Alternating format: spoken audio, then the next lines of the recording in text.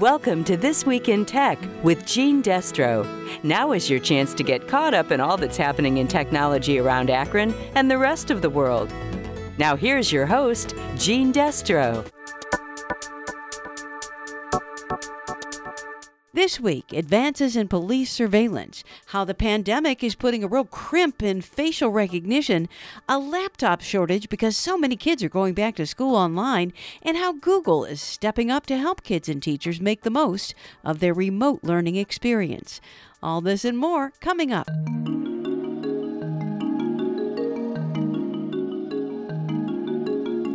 You probably already know your phone can enable police to track you wherever you go, but now your car's license plate is about to start doing the same thing. CNET's Brian Cooley tells us how. A company called Flock Safety sells license plate reader technology, and they've announced a new network that connects some 400 law enforcement agencies in 700 cities that use their tech to allow each agency to view camera data from each other. The result is the beginning of a nationwide car tracking system based on license plates, though it has a lot of holes in its coverage at present. License plate readers are, of course, not new. They have already been used for things as prosaic as parking tickets, to larger scale efforts like the 200 million license plate scans that ICE accesses each month, at least according to the ACLU, and are even used by average homeowners now, where inexpensive smart home cameras can now also do license plate recognition. Between toll tags, connected cars, and license plate readers, your car is no longer the secret sanctuary it once was. Know what's next at CNET. Facial recognition designed to detect around face masks is failing. CNET's Ian Scher says that's according to a new study by the U.S. National Institutes of Standards and Technology. In a publication by the U.S. government, we found out that 41 facial recognition technologies submitted after the coronavirus pandemic was declared in mid-March and were designed with face masks in mind are failing at a high rate. It turns out right now these error rates are ranging from 5% to 50%. And this is really important because facial recognition is increasingly being used in policing. It's increasingly being used in our technology. As schools reopen this fall, many of them, like here in Akron, online only, there's a shortage of laptops for students and teachers. More from CBS News correspondent Peter King. HP, Dell, and Lenovo have reportedly told school districts there's some 5 million laptops short because of demand and Trump administration sanctions on Chinese manufacturers. The Associated Press reports one California district says it was told not to expect thousands of Chromebooks this fall, but there are exceptions. The Lake County, Florida district says it delivered some 4,000 Chromebooks to schools, with 5,400 more going out to students soon. Peter King, CBS News, Orlando.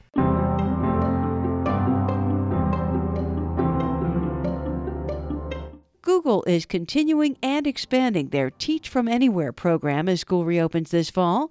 Google technology expert Catherine Williams explains. Google Classroom is actually a platform that teachers have been using for a couple of years now. And what Google Classroom allows you to do is set up a website. So as your students are beginning their day, they can check in on their class site and see what classes are being held at what time. Often teachers, my sister teaches 4th and 5th grade, and what she does is she links out to a spreadsheet that has individual information on how to join video calls and then what's going to be discussed during that class. And then for parents, Teach from Anywhere kind of has what we call a tech toolkit, which is a booklet that can be downloaded that can help you get up to speed on the technology that your learners are using. So if you want to have some insight on what exactly Google Meet is or how they're going to be using Google Docs to complete assignments, you can read up and get brushed up on some of the technology that students are learning as we look forward to digital connection in the classroom. So what everybody's been talking about, or at least the platform that a lot of people have been using, has been Zoom for various meetings for education. Is this Google technology something that can be used in conjunction with that other platform, or is it entirely separate? Is it like a substitute for that? How does that work? Yeah, that's a great question. So Google Classroom is really more of a setup for teachers to be able to be flexible with whatever technology they're using. So it can be used in conjunction with Zoom. So these websites really are like templates on the Google platform where you can set up and put together all the information that your students need, whether they're joining Zoom meetings or you're using other technology, education technology.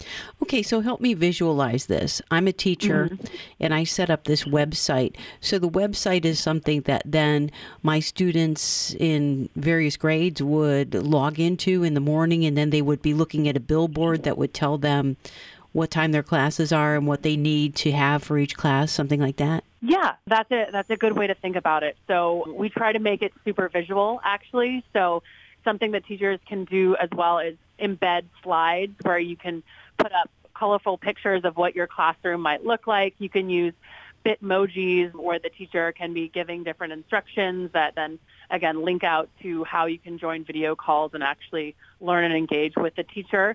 But there's other more visual aspects where you can have a virtual library on your website where you're linking out to different online books or a schedule or a newsletter for parents. So teachers can build the website to best serve their age groups and students.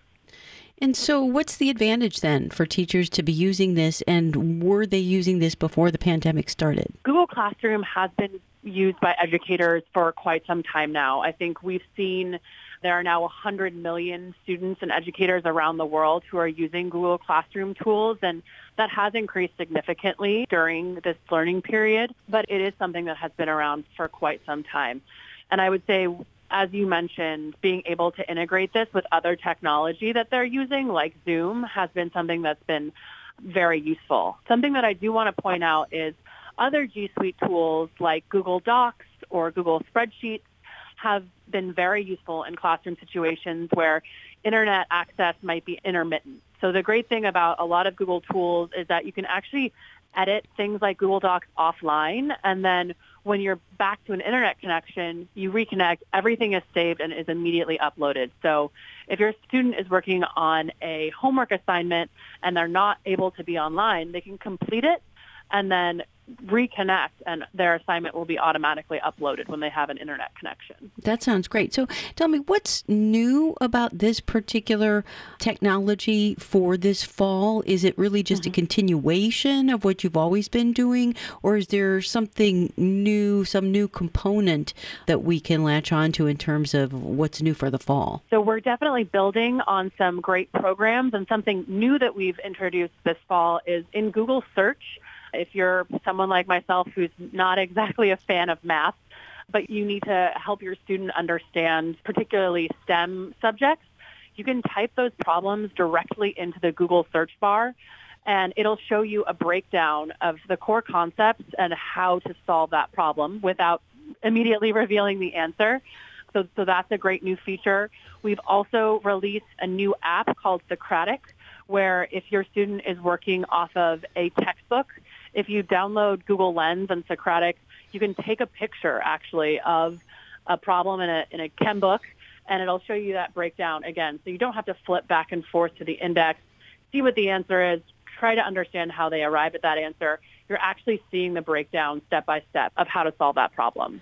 That sounds excellent. So how many students in the United States are using this, do you think? We don't have specific user numbers for just the U.S., but we can say that 50% of users to Google Classroom are new users. So we understand that families and students and teachers are getting up to speed on all of this classroom technology that, although it's been around for a while, is new to a lot of folks.